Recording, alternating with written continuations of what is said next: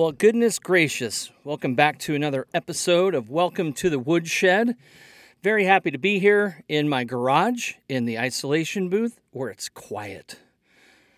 We're having a small dilemma in the garage. The dilemma being I can't find some of the stuff I put away in the attic. And it's surrounded by Christmas stuff. So it's going to be a task. Anyway, how are you? What's going on in your life? Hey, if you're listening to this and you're a member of a band that's got some music out, maybe even on YouTube and Spotify and Apple Music, wherever, you should hit me up. Welcome to the woodshed at yahoo.com. And we'll talk. We'll get you on, talk to you, see what you're doing, what you're all about, all that noise. So anyway, I want to thank the sponsors. Oh, I probably should tell you who we're talking to today. We're going to talk to Izzy Dead and the Existential Dread. Izzy is Izzydded. Izzy Dead. I'm excited. These guys are great. I've been listening to their music for a couple, probably 3 weeks, I think, since I first found his PR agent. I didn't find him. I reconnected with him. He got me a different artist months back. Wiley Gustav from Wiley and the West Show. We talked to him months ago. So another one from Joe Swank. Thank you so much, Swank, Mr. Swank. Keep it swanky. We'll be talking to Izzy Dead, and I'm excited about that. All right, sponsors. Royal Coffee Roasting in Medford, Las Vegas. I think there's 3 locations in Las Vegas. Boise, Idaho, and Salt Lake City. Yep. So good. Good coffee. I'm drinking Mexican Morning still. I like it. It's my favorite so far. That one in Jackpot's really, really good. Also, I want to thank Moxley Media. Got some things in the works with my employer that I can make and sell online. So we'll see. I'll let you know when it happens. It's a ways out. I probably shouldn't even talk about it. Just forget what I just said. Also, I want to thank A Look Design, making my logo stuff. Always fresh and clean. So fresh and so clean. So thank you to Sasha and the team. In the meantime, let's talk to Izzy Dead. All right, here we go. Welcome to the Woodshed. When I'm feeling like I just don't want to deal with the world today, I go down to the woodshed where all we do is pick and play. Play a song for the underdogs and the happy-going-lucky. Play a song for the Californios and East Kentucky. And when I'm feeling like I just don't want to deal with the world today, I go down to the woodshed where all we do is pick and play. I go down to the woodshed where all we do is pick and play.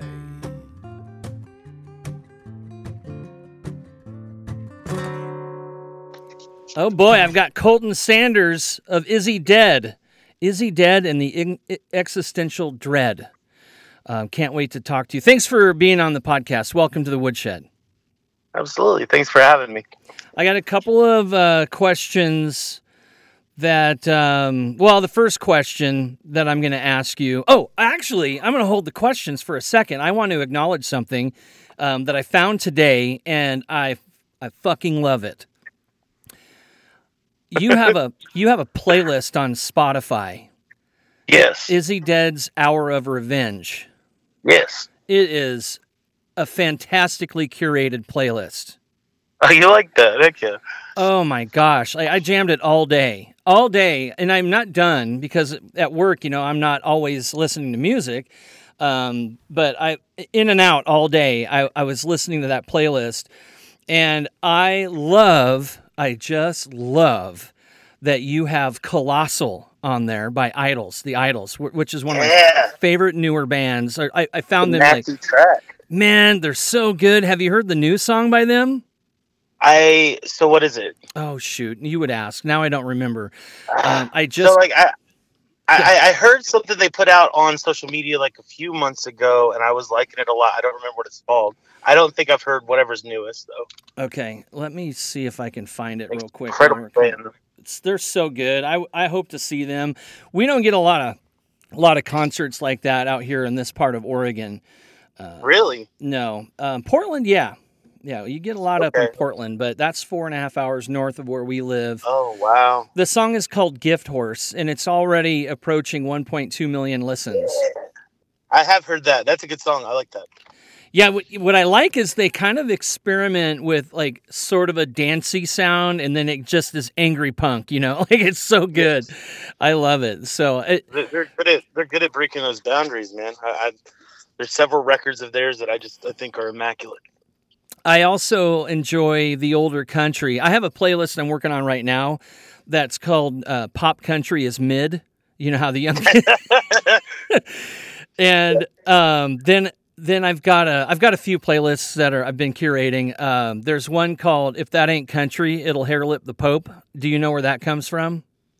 If that ain't country, it'll what the Pope? It'll hair lip the Pope. Hairlit the Pope? It's David Allan Coe. It's a lyric. Oh, okay. Yeah, it's a DAC lyric.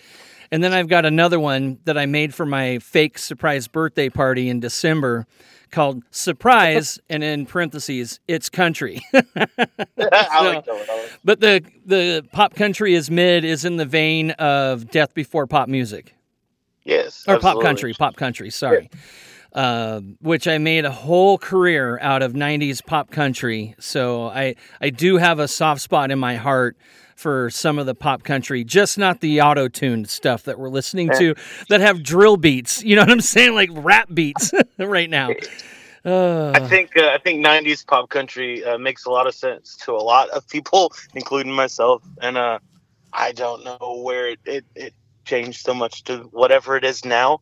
There's so much good country still like being made right now, but at the same time, I've heard some of the worst songs I could imagine, like just something out of a nightmare. Like as far as the drill and the 808s and country done bad. Like because then you have Paul Coffin who just does it so well, right? Yeah, like that club country beat, and that's amazing. And I wish there was more of that. We saw him back in December with Tanner Ussery, and that was a great show.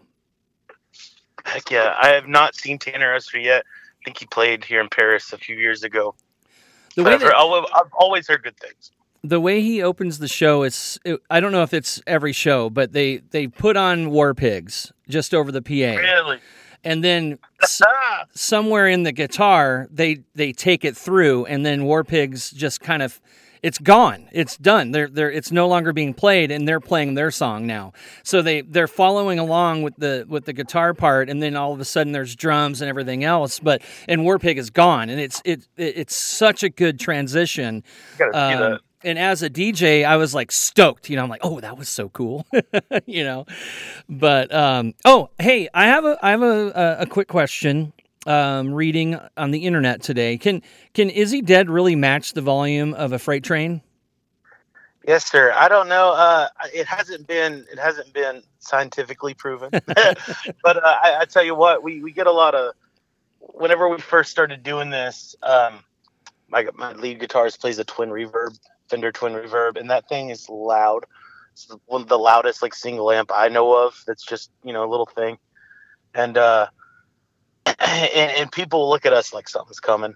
Like the few years ago when we started doing this in the smaller venues, people look at us like there's definitely something big coming. And whether or not they need to get out of the way, they're curious about it. But we definitely strive to. If you ever play in Oregon, you're going to need to let me know, and I'll come. I'll bring a dB meter and see. I would be truly curious to know how much I'm going deaf. Because I think there's several of us that are. I know me and the bassist are big fans of My Bloody Valentine. Oh yeah, okay. And so, like we like the loud stuff, we really do. And you've heard the album, so the album doesn't really get there in that kind of attitude. It does on a few songs, but I think what we got cooking up for this year and then next year, it'll really match what kind of our live vibe is.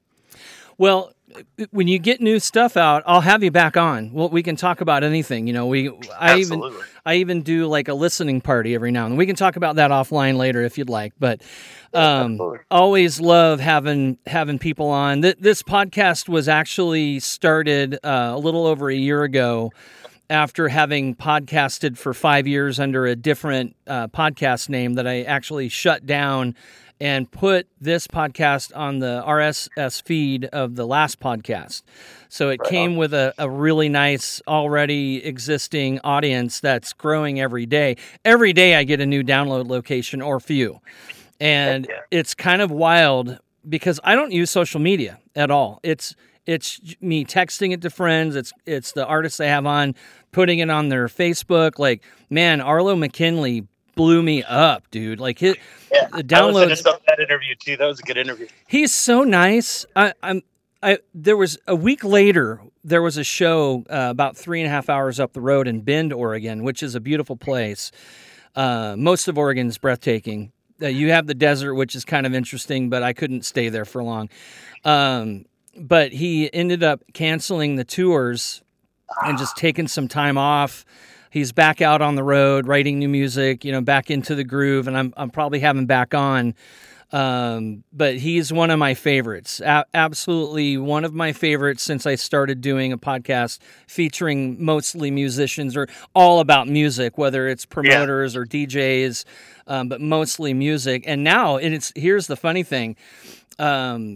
It's almost all country or country adjacent, if you will. Like it's almost all country, which is fine for me. It's fine for me too. I love it, man. Yeah, bring me all the artists. But hey, I like country adjacent for sure. You kind of have that country adjacent. You've got some rock, some blues, and definitely some country stuff. So you're not just playing, Friends in Low Places, basically. Yeah. I like to say that we love rock and roll, but we're from the country. So whatever we do inevitably is country. But as to how far that actually goes into our sound, I definitely think we're a good part of us is country and always will be. Yeah, it's good. Keep crushing it, man. I would love to go to Texas and just walk into a honky tonk and see what's going on. You can make an entire career out of playing just Texas. Yeah. It's great. I've seen some folks do it. That's great. Is this what you do full time? Is this your job? Is music? Yeah, I also do some graphic design, and music is definitely a big part of what I've devoted all my time to recently. So, trying to make it work. I think I'm going to pick up one of your hats off of the website pretty soon. There's the Dread hat. It just says Dread on the front. And Death Before Pop Country on the back. Yes. Yeah. I saw that and I was like, all right, I got to have that. I actually work in merch. And so like I can make things, but usually if I see something that I can buy online, I'm going to buy it. Or if they're out of stock, if I have contact, I'll ask them, hey, can I flip you a couple of bucks and make it myself? So I'm able to do that sort of stuff. I don't want to steal, but there will be money exchanged, but I want that hat and I'm not going to make it myself. I'm just going to buy it. How did you all form Izzy Dead and the Existential Dread? Well, it all started, was it about 4 years now? The bulk of us have been playing together for 3 years. I met the lead guitarist probably about 4 years ago. A friend of ours introduced us to each other, I think knowing that something good would come out of it music-wise. And kind of just, he introduced us. He invited both of us out to like a bar that just dipped and left us hang out. And we started playing music like that next week. And it's just instantly there was something there. That lead guitar sound that you hear all over the record, that was there that first time we ever jammed, and it was magic. And I think we found we knew where each other were going a lot. Like we had that kind of that intuition and sense of what was coming next every time we played. And took us about 6 months probably about 6 months, and we found our drummer. Another musician friend of ours suggested someone we kind of knew, but we didn't know very well. And we started kind of hanging out, and it was a really good fit. And yeah, we just kind of started doing it. I have a bunch of music. I've been writing music for 18 years now. Some of the songs off the record that we just released in October are from like 2013. Oh, okay. And the other two, Antonio Magnon, the drummer, and Oren Vandy, my lead guitarist, they really helped make those songs what they are now. And I like this sound we've got going. And because I don't know necessarily what it reminds me of exactly, but it touches on all the things I like about alternative country, or like kind of what I think country should be right now. From my area at least, it's our own little stamp on it, and yeah, so it felt so naturally. We couldn't stop playing together, man, and we finally recorded a record last year. So, what pulled you into doing music? How'd that start? I got I think I just fell in love with music. My dad listened to a lot of music when I was growing up. You know, he's the kind of, he would be playing, like, we go from Kiss, which everybody hates on Kiss, but I am a huge fan of some of their music, like God of Thunder, 100,000 Years. Like, they have some really heavy tunes, and and we'd go from that to like Slow Rollin' Low by Waylon Jennings, or some David Allan Coe, you know, and I think just hearing that so much and wanting to sing along, like being my dad and his friends and some of our family would hang out at this place. It's called Drake's Party Barn now. They've had all kinds of people play there at this point, because now it's like a music venue out here. But back when I was a little kid, we would hang out there and play pool and shuffleboard, and they would just all be singing along to, you know, to Mama Tried, and to Willie Whalen and Me, and all these, like, and Jerry Lee Lewis even. And I think that stuck with me, and I was always hearing music. And when I finally got a guitar at 14, that's all I wanted to do. I was making music. What is your age right now, if that's fair to ask? Oh, that's fine. I'm 33. 33. Okay. What a fun age. It is a very interesting age. I like to say that to adults when they tell me how old they are. What a fun age, because that's what you say about a child. You know, like, what a fun age. Like 26 was fun. It was all right. 27 was kind of weird. I'd say like 32 was a weird time for me, but I've enjoyed everything past 40. Past like 37, I've enjoyed everything. Yeah, it's great, man. My 20s were stupid, like they're dumb. 30s were like, okay, people stopped calling me, "You're such a baby." But, you know, I think it helped when I grew a beard. I've got like a big white Santa. Well, it's a little less big now, but I've got a pretty big white Santa beard going on. And you got the white gene. I think my hair is going to turn white by the time I'm in my 40s. Are you a ginger? I'm not. I have red in my beard, but I'm not a ginger. Your beard might turn white. That's what gingers do. They don't go gray, they go white. And I'm a day walker, just to be clear. Like, my hair is kind of blonde, but my beard was like red. And now there's like a little freckle. Might be close to what I am. Yeah. It's so good. And it's funny because we take our daughter to Santa. This was her second time. And the first time she was pretty young, but she didn't really get it at all and cried. And, you would expect that. But the second time, she was so good, and the Santa was like, "It's because you have the beard." Oh, yeah. Like, "You're welcome, Santa. This one was easy. Give us a discount." You prepped her. You got her ready for it. Got her ready. But, I wanted to say thank you, because I feel like it was important that you let me know on your website what you guys look like when you're sweaty. Yeah, absolutely. It's an important thing to know. What does this band look? That was so funny. I'm reading the website and just laughing out loud, and my boss goes, "What are you laughing at in there?" And I'm like, "Oh, nothing." Whatever. What do you look like on a day off? What is that like for you? Oh man, I hate being seen like this, but I'm wearing sneakers and jogging pants, man. Okay. I'm wearing maybe a cutoff shirt, whatever's comfortable at whatever moment. Like Texas weather is. Like if it's hot, man, I'm wearing athletic shorts. I wear those athletic shorts that we sell, the Izzy Dead. I saw those shorts. I wear those all the time in the summer here. man, it gets hot here. Excuse me. We've a normal hot summer day for this part of Oregon. It can be about 113. Gosh, And that's the really? hottest. Yeah, that's the hottest that So I DJ weddings sometimes, and that was the hottest day, the hottest temperature I've ever DJ'd outside for was 113. Dang. And It's hard to be outside doing a job for that long. Oh, it was like awful. like a performance job. It's rough. Because you're not necessarily in a good mood. And I don't do heat. I'm pale, I'm not made for the heat, But even though the thing is, like, Kansas City is hot and humid, it's, like, it's like 90 degrees and 98% humidity, and it sucks. Like, you want to go to the grocery store just for the ice cream section, and because it's air conditioned, and everybody back there has swamp coolers. It sucks. But the best part of that wedding was at the end of the night, the groom came over and he goes, "Man, thanks. That was a great time. The band loved what you were doing." And I said, "Oh, the band?" And he goes, "Yeah, I'm my sisters are married to two of the guys from Avenged Sevenfold." Most of the band was at that gig, and they were super cool, and their kids all wanted Skinnerd and ZZ Top, and like it was so cool, man. They were.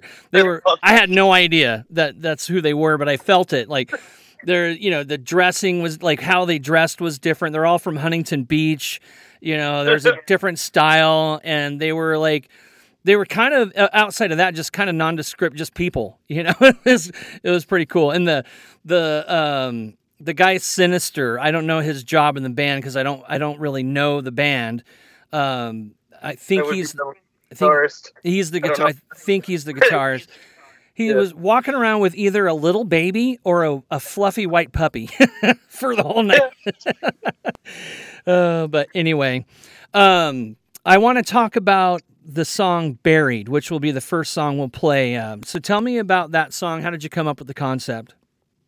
That song, that is a song that I probably rewrote 2 or 3 times. The original song was kind of out of a fever dream, sometime like 2017-ish. It was never really more than like a day of kind of little jam demo that I had, and made it in a room with some people. And it wasn't really there was something there. Like I was doing these vocals, and there was something there for me that I liked, and there was a huge part of it that I didn't like. That like the music and stuff. So I think I sat on it. I tried so hard to write that song for years. And there was one day I wrote that song in 2022. Like I actually sat down and just rewrote all of it. And and I don't do that often. I don't usually just sit down and either work out a whole song or just totally rewrite it from the ground up. I'm a person that kind of pieces things together that I've written over time. I'm very much a person that pulls from lyrics that I already have written because I have a bunch. Okay. And I make things fit. But that day I sat down and I did it, and we jammed on that song the next day, and it was done. And I think it's kind of weird because it's the song's about what it's called Buried, and it's kind of about hiding an addiction or this feeling of downness. And kind of burying yourself in secrets, and it's actually very much about addiction, I think. And I was coming to grips with that with myself, but at that same time, there's this kid that we know, and he died that day that we were jamming on this from I think a fentanyl overdose. Oh man! And yeah, I think we even hit him up that day. We were trying to hang out with him, and we found out the next day that he had died. And for me, that was it's very much we're working on something in the moment where it does matter, because I don't know how many friends that I have that could happen to, whether or not they're abusing anything at all, or just having fun. On a night, just a random night, and they're just having a little fun that they don't usually have, or anything else, or me or myself, or just the vast amount of people in the world out there that like to have a little fun. and they could very easily end up, on a late cutting board kind of thing. Mm. And that song does hit me like that still, and I think it's informative that I finally had to like kind of come to terms with what was driving me down into the ground, and everyone else too.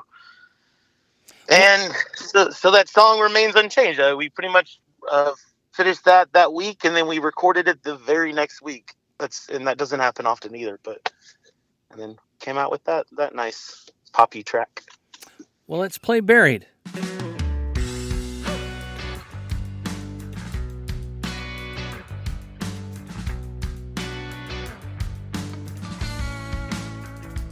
I'm stressed and stomaching all I can in front of him.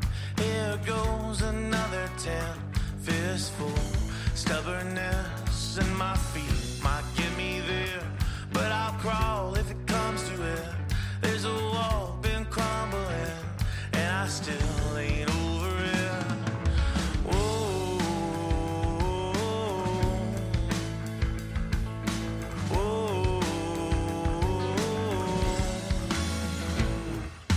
open the window, I need air. Heard on the radio you were dead.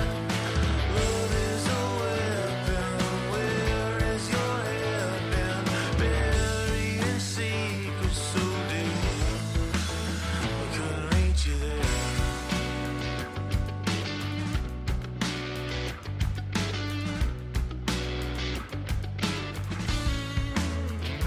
Does it get any better than spend a week just sleeping in, keeping up with the cooler kids? Wore me out like you could have expected.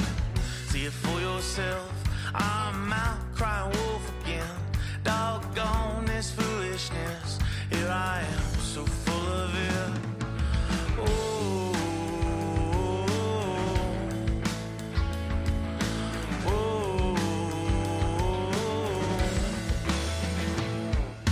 open the window, I need air. Heard on the radio you were dead. Love is a weapon, where is your head been? Buried in secrets so deep.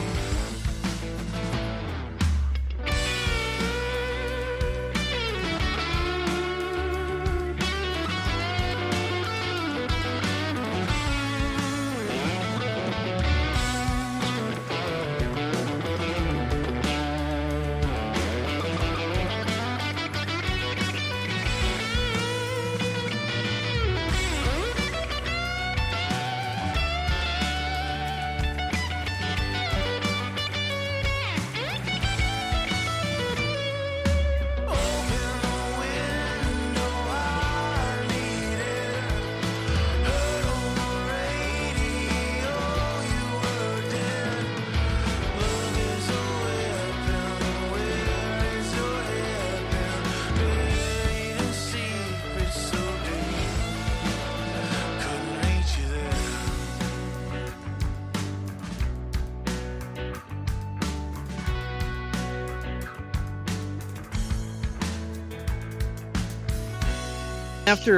After that song, after Buried, I wanted to, I just wanted to add that it's, for me personally, it is important to be in touch with people. And we all know people who are struggling with whatever it is. So, there are friends that I have that I know like have problems with alcohol, and, I might hit them up and they don't know what I'm doing. You know what I'm doing? Yeah. I'm just letting them know I'm thinking about them. Just simple, just simple, because you don't know exactly, and that might be a moment where they go, man, I needed that. That's keeping me alive today.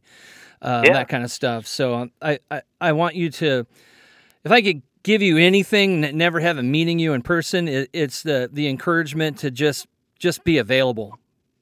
Yeah. And I think you're very right about that, because I have had a big problem with drinking throughout my 20s, and I'm coming to terms with it now. I feel like finally, because I do have long periods of time where I don't drink. And those are the periods of time where I realized how dark it was getting. Like in some of those moments where I just drink every day, and you end up in loops and like just kind of like unexplainable, like just negativity, you know. And so like when people do hit you up, it's definitely like a nice like, little bright like even if you don't appreciate it or even understand it in the moment, it's like okay, yeah, you very much. I think you need to do that with people, and I'm trying to do more of that myself. So Hey, I appreciate you do that. You may get a random text from me every now and then. I'm okay with it. All right, I'm cool. okay with it. We'll be best friends. It'll be all right. It's all safe. Yeah. Send me what you're listening to. You listening to some cool stuff, man. Oh, I mean, it's an all-day thing. Look, I probably spend 15 hours a week both listening to music and contacting artists to be on the podcast. Oh. I'm in a place right now where I'm booking April, and it's January. Of course, this isn't going to come out until February, but tomorrow it's February to be real about recording. But yeah, I'm in a place where I'll stop inviting people because it gets lost down the road for a while. You know, like if you book something in June and it's March, it might get forgotten. So I wait a bit. Get all the schedule cleared and then start contacting people again. And I'm always like 2 or 3 weeks ahead. So I'll have 2 or 3 podcasts recorded that won't play for a week or 2 weeks or 3 weeks, depending on how many I have in the quote unquote barrel. But yeah, it's I'm listening to music a lot, a lot. And the things that get put in my algorithm kind of blow my mind. And I found Joe Swank, your PR guy, months ago, and he got me Wiley and the Wild West Show, who I've played in country bars since 1994. So it was like super cool. And then every now and then I get his newsletter and I dig through and I'm like, oh, you know what? I want to have this guy on. And that's how you landed in my lap perpetually. Not really, but I'll keep you on my lap, not in a creepy way. Anyway, I'm a pretty big guy, man. Say that again. I said I'm a pretty big guy, man. I'm like 6'1", 270. Right on. Okay, yeah, you might be all right. Let's fight about it. Yeah. No. Forget about it. You don't want to get your butt kicked by Santa Claus. You'll never live it. I don't. I also know. I don't know you, but I don't know you at all. But I do know that the people that generation older than me generally fight better. Like I don't know what it is. Y'all are scrappy. You get to this place in life where you get that thing called old man strength. Yeah. And I'm not there quite yet, but look, I've worked in bars for years. Yeah. And the thing about bar fights is they're like the best way to get some pretty good training. Or one of, right? And because if you're sober, you're probably not going to get too hurt because drunk people can't fight. It's like the coolest thing. So like anytime a fight would break out, usually more of like a brawl, right? Like falling around on each other. It's so good. Anyway, describe for me the perfect venue setting to play in. Well, I'll tell you, I don't know what the perfect venue setting is. I've been doing a lot of solo shows lately, and I just love having a crowd's attention, even if, let's say I'm not getting paid for it, and if I have everyone in the room's attention, there's nothing quite like it. When I'm with my band, I love a good deep room. I've loved them as a fan. I've loved playing in them, but those just like long shotgun type venues. Where the stage is I don't know if I can say that. You're fine. The stage is at the very back, and there's a bar on the side, and then there might be a few like tables or like sidebar like on the wall, and it's just kind of a low ceiling. You're at the very back, and you're just rock and rolling, and that's probably one of my favorite type of venues that I've had a chance to play. Those are most of the venues that we play. there's Three Links in Dallas and Deep Ellum that we haven't played there, but I've seen a lot of great acts there, and that's the kind of venue I'm talking about, where it's literally 4 walls, a roof, and a ceiling. Nice. Yeah. Or a roof and a floor, and other than we've played at this place called Ho Chi Town Saloon, and it's the sound is really, really good. It's the best sound I think we've ever had. Everything's crystal clear. Wow. Everything's mic'd up. And the stage is huge, and it makes you feel like a rock star no matter what, like if you're on that stage. And that's probably been the other time where I've really enjoyed that kind of setup. And it's also just a really beautiful area. Beaver's Bend is a very beautiful area to be able to stay at the cabin out behind the venue and then go for a walk the next morning up in the Oklahoma mountains. It's okay. I'm in. Let's go. That sounds amazing. Yeah. You ever play in San Antonio? No, I have not. I played in San Marcos, which is a little south of Austin, on the way to San Antonio, but we have not made it that far south yet. Have you played in Green? Green, New Braunfels. New Braunfels. Yeah. Okay. No, I haven't. I have not even seen a show at Green Music Hall. Oh, look, man, you're right. You're like right there compared to me. I need you to go and then let me know how it is. Okay. Right on. Yeah. I think it's about 6 hours from me. Okay. Maybe 5.5. In any direction that you drive in Oregon, if you're going 6 hours, you're unless you're driving diagonally, you're going to be in another state in 5. Yeah. So here it's if you get on I-5 and you head south, you're in California in like 35 minutes, if even that. We're right on the incredible. border. Yeah, we're right on the border. And then if you head east, you'll be in Idaho in like 4 or 5 hours. North, you'll be in Washington. Southeast, you'll be in Nevada. You know that's incredible. That's because the closest city for me is 2 hours away, and then the other 2 cities that are close to us are about 2 to 3, and so we're in the middle of nowhere. And it sounds like 3 hours for you is you can get a lot of ground covered. 3 hours for me is I'm south of Redding. You know, like we're on the way to Sacramento at that point, and it's not a fun drive. Going over the mountains is beautiful. Redding is hot as heck, man. Redding and Sac, it's hot. It's so dang hot there. I was going to say one year, I think it was it's almost 15 years ago now, I helped a buddy move from here to Florida, the East Coast, Boca Raton, and we took the southern route. I drove through Texas, El Paso through Houston. Oh, no. God. That's a long drive. 18 hours.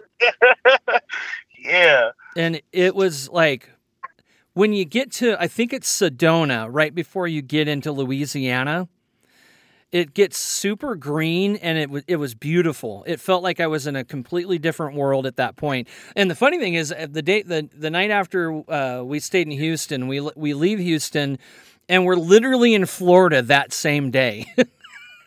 Because there's, it's once you get through Texas, everything else is like real short. You get the little tiny tips of Alabama and Georgia right down there in the very most southern part. You're just like Alabama, Georgia, Mississippi, and then boom, you're in Florida. So, but yeah, that was a hell of a haul, man. I wouldn't do that. I probably would do that if it was a buddy that needed help. I would do that. I've driven twice to Lincoln, Nebraska, which is a 23-hour drive to DJ a wedding. I've done that, and I won't do that again. That's a pretty long trip for one gig. I love Nebraska. Half of my family lives there, so I love Nebraska. When I end up in Lincoln, I'm only like 3 or 4 hours from Kansas City, Missouri, so I'm close to home. And then if you're heading back, you can drop down into Colorado, and I lived there for 8 years, and Colorado is breathtaking. It's amazing. But what are your shows like? Like, what do you do at a show that maybe sets you apart from anybody else? Well, I don't know. You get shirtless. You get shirtless, don't you? No. Oh no, I do. No.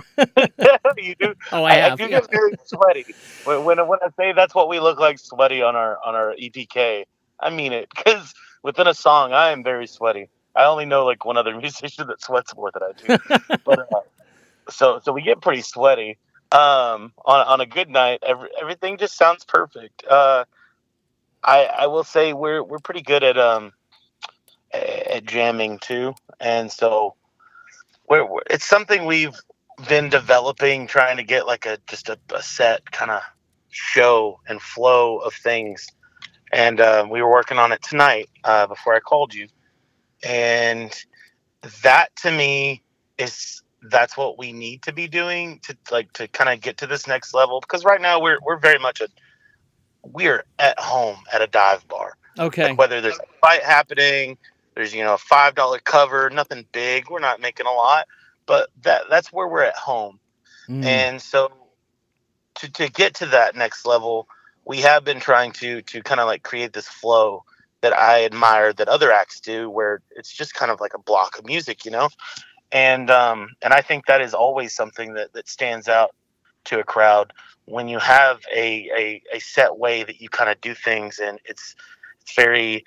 It doesn't have to be robotic or anything like that, but it's these cornerstone moments where it's like everything comes together, and we've been working on that, and I think it's getting a lot better. And other than that, I think we are all very good individual musicians, and when we come together and play, and it's really tight because we are very tight, and we get tighter all the time, but when those moments do come together, it really shines. And I don't know, we have fun with it. I think that's a big part. That I'm a pretty serious person about what I like to do, and that's music. But I think we do have a good time with it, and that's something I don't see a whole lot of people doing at the moment. I saw them doing it, a few years ago, but it seems like everyone's kind of hurting right now or something. And I see a lot of people not having fun with it right now, but we're trying to. I want to see you at a dive bar. That's my jam. Dive bars are my jam. I would love to do a dive bar North American tour. That would be wonderful. Okay.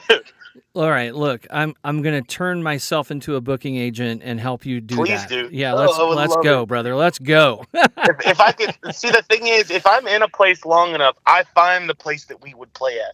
But I can't go all across the country finding those places. I wish I could. I need people to tell me like, oh yeah, that's the kind of bar, like, in my town I have like an old kind of 70s style like cowboy bar. It's really smoky because you can still smoke in there. It's low panel ceiling, right, with some like pool tables and just a long ass bar, carpet for no real reason, a dance floor, and like a NASCAR Curse hood for some reason that's up on the stage. That's one of my favorite places. If I could find that place in like all the towns we wanted to play in like the Southwest and stuff, I would have a time. I would have a wonderful time playing that tour.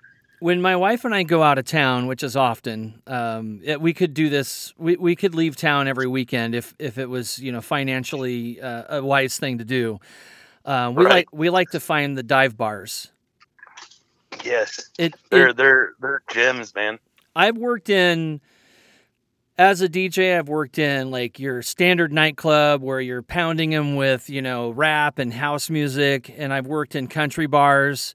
I've worked in a handful of dive bars, and dive bars for a DJ are a little bit harder, at least my experience. Because in that bar, they're either jukeboxing it, karaokeing, or there's some kind of like either open mic or a band is playing. And if a venue, and I don't care what kind of venue it is, like as far as like, is it a dive bar or not, if they regularly have live music, the DJ has no place there, which is totally fine. Yeah. I have no problem with that. And it's funny because all these years of DJing, and it seriously started for me in 1990. So it's been a bit, I missed all the concerts. I missed everything. And now, like, my wife and I we went up to Portland, saw Paul Cawthon. We're going to go ahead and go see John Party in Midland. We love Midland. All right. Yeah. We love Midland. Drinking Problem was the last song we played at our wedding, which we've only been married about 2.5 years. But that's Congratulations. Thank you. That's the only country band that I can get her into. I've got her slightly into Arlo McKinley, and now she likes Tyler Childers because of All Yorn. Oh yeah, yeah. So that's mine and my girlfriend's song.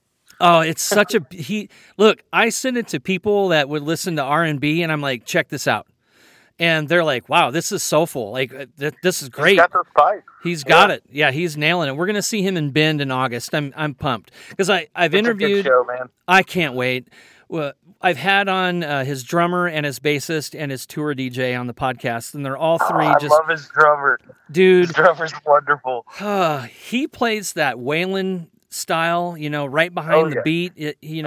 He's in the pocket like nobody else that I've seen. Perfect. He is so good, and he's funny as shit, and I enjoy chatting with him when we have the time. But let's talk about the next song we're gonna play. It's Mama's Child. Tell me about that song. Mama's Only Child. My apologies. Mama's Only Child. That's another song actually that I wrote several times. It used to be about like a breakup. It didn't really hit for me. It's kind of hard to play like breakup songs that are very specifically about something when you're in a different relationship with someone that you feel much better about, Yeah. So it's hard to constantly play those songs that are just like straight up like just very like direct, not a metaphor, very direct about someone else. And I ended up rewriting a lot of the chorus and like the second verse to that. And to me now it's also very much about depression. And I think it's the scarecrow that's in the song is that depression, like that just existential dread of every day. Like this is what it is. Okay. You got to get past it. And then just like the lyrics to me are kind of simple, and I do like it. Like it starts out, my tires are tired. Yeah, my tires are tired. They're worn out. And I just keep on spinning, kind of mentality, and that's where I was when I finished that song, and that's where I was when I wrote most of this record. The ones that aren't 10 years old, but that's very much the mindset of the entire record, and I think that it shows that, and it's just it's a rocker, man. It's an emotional rocker, I guess. Emo country is what I heard. Emo country, okay. Yeah. I know Joe Swank has his alternative, and I like the alternative a lot. Yeah. But yeah, somebody called it emo country a while back. So I'm okay with that. I'm very okay with that. Well, let's play Mama's Only Child.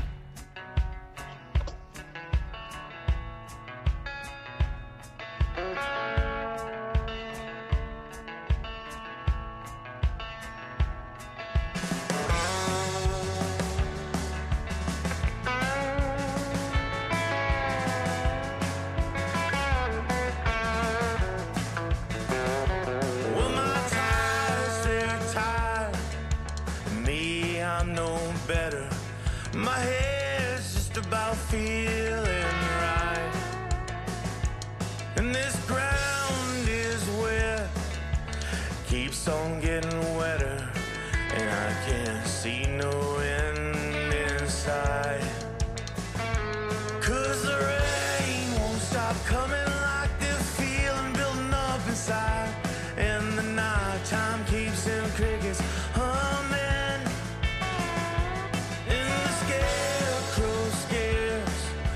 Mama's only child looking down at me with those cold eyes. Lately my arms, they're too weak to pull myself up. Every time I lose my footing, begin to slide. Thinking of the times I acted like a piece of shit, as though I had a right to say, do whatever come to mind. 'Cause the rain won't stop coming like this feeling building up inside, and the nighttime keeps them crickets humming, and the scarecrow scares my mama's only child, looking down at me with those cold eyes.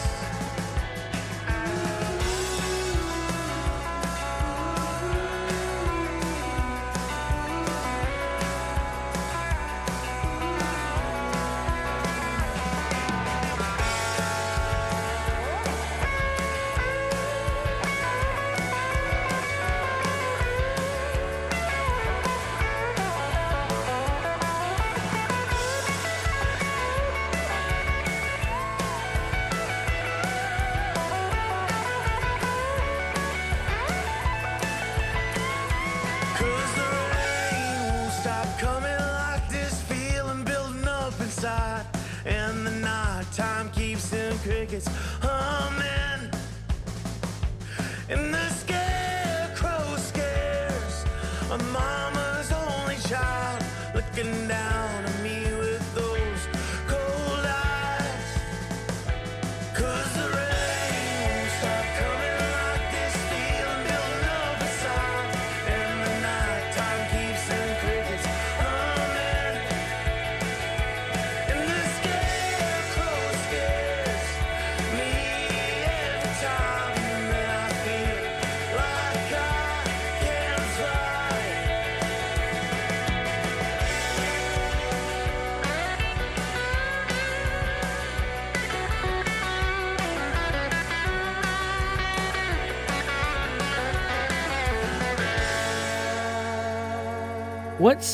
What's on the horizon for Izzy Dead and the existential dread? I think everything. I don't like to get ahead of myself, so I don't want to make any grand like statement. But I'm very happy with where we're at right now, and where we have these kind of growing pains that we know we want to do more, and so that's kind of what we're putting into motion at the moment. Just getting our live show to a next level.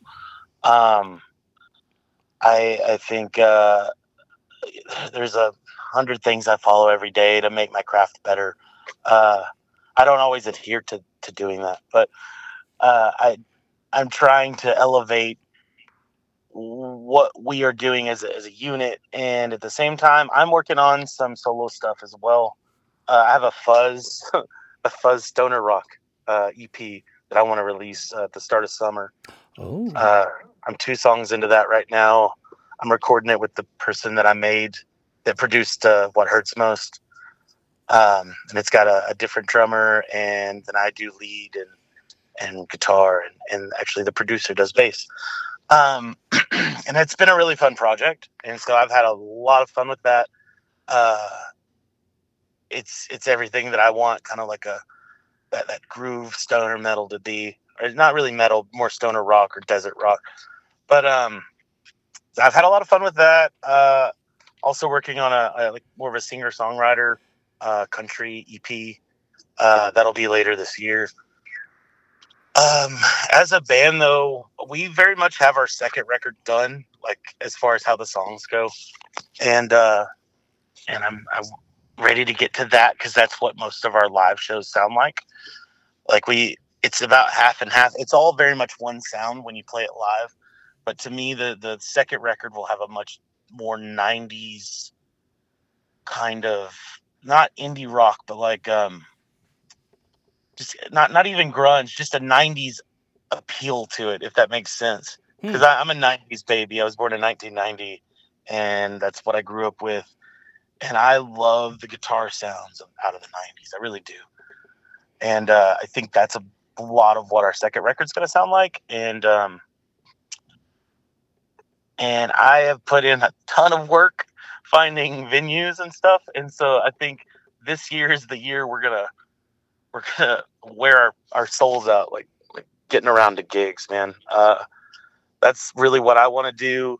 Is just I want to play everywhere we can play, and see what comes out of it, and just keep on that grind. How can my audience connect with you and your music? Like, tell them about your social medias and stuff like that. We're on all the socials. At Izzy Dead TX on Instagram, on TikTok, and on Facebook at Izzy Dead TX.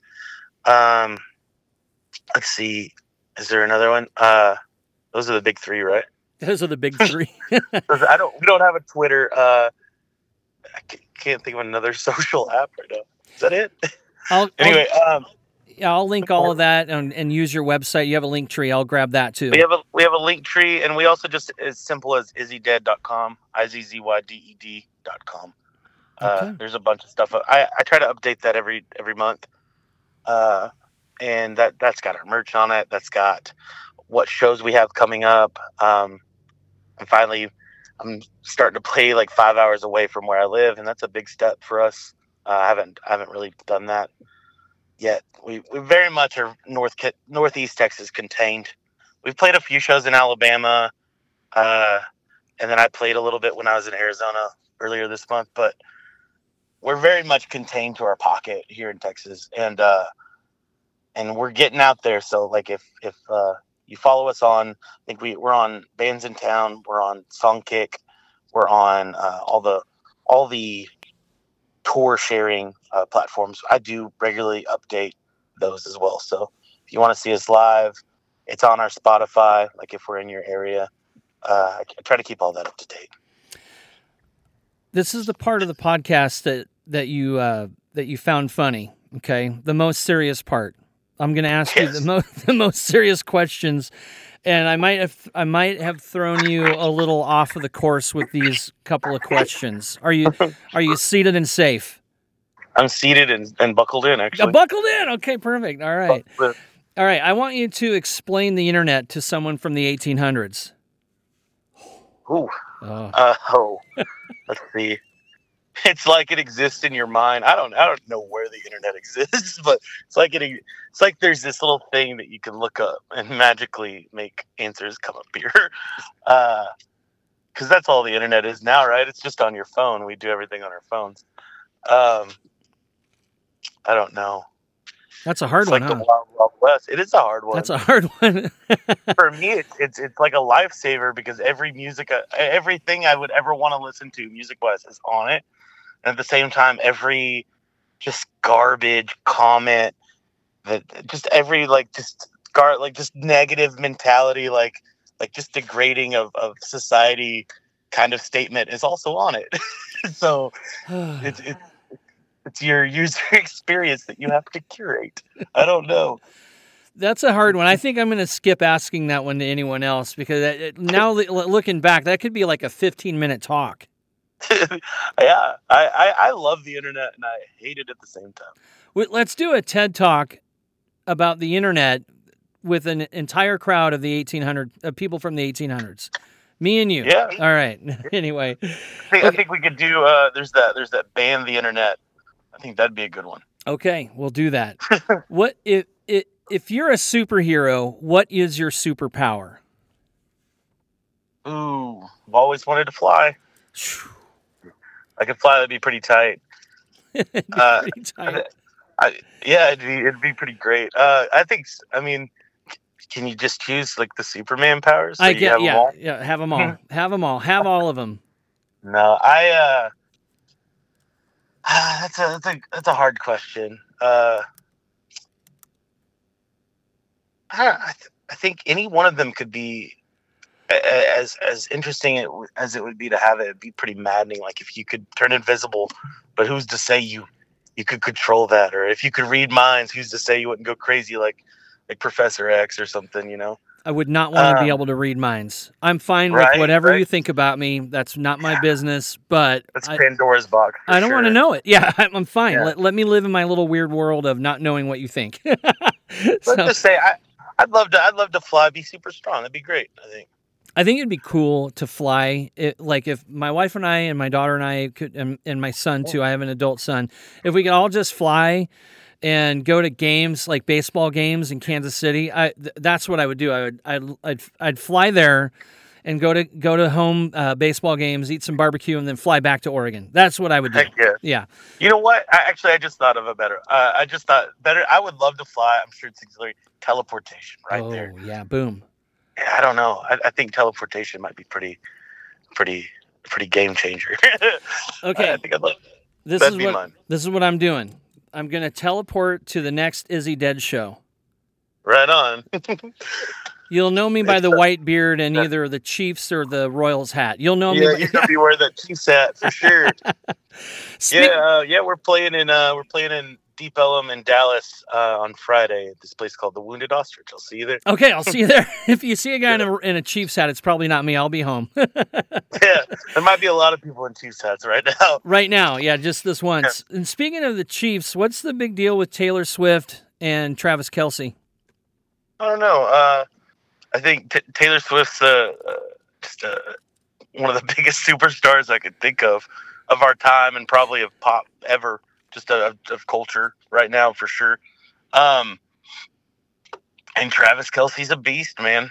He's he's a mean guy. He's a mean looking guy. He looks like he gets stuff done. You know what I'm enjoying about it? Definitely one of my favorite tight ends in the NFL for the last few years. Yeah, he's a stud. It's something else watching him run routes and be so big, big upper body, and he leans into it with his shoulders, and it's like, how do you get that done? I played football a little bit, and what he's doing is another level of tight end. For sure. The thing I enjoy, though, before I let you off, is what's happening in Kansas City because of Taylor Swift. You know, looking at my home city and having a love for it from a distance because I couldn't live there again. I'd have to be able to take my entire family there, and there's no ocean. So, but I enjoy knowing that this superstar is enjoying Kansas City. I think that's a neat thing because Kansas City is a small city. It's not a big place. In the grand scheme of large places, it all said between Kansas and Missouri and all the suburbs, it's 2.2 million people. But if you take all that away, Kansas City, Missouri is smaller than Portland, Oregon. That's insane. Yeah. It's totally insane. But hey, look, man, I really appreciate this time with you, Colton. Thank you so much for doing the podcast with me. I really want to have you back on. We'll talk offline about that.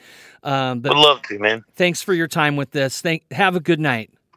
Absolutely. You too. Thank you. Take care. Bye-bye. I'm going to have him on to talk about his other stuff, his other projects. I want to know about this other genre that he's diving into, maybe not diving into for the first time. I don't know. We'll figure it out. But I want to know more about what he's doing that's aside from Izzy Dead and the existential dread. Again, like I always say, get in there and listen to the music, buy a hat, buy a t-shirt, maybe even send it to a friend somewhere else just so they can get introduced to this music. All these musicians are working hard to entertain, and I love it. I'm here for it. So dive in. Want to thank Royal Coffee Roasting. Want to thank Moxley Media and A Look Design. Y'all are great. We'll see you next time on Welcome to the Woodshed. Bye-bye. Take it away, Rascal. You're welcome for listening to the Woodshed. Oh, thank you for listening to the Woodshed. We hope to see you next time on the Woodshed. Thank you for listening, what's on our minds. Oh,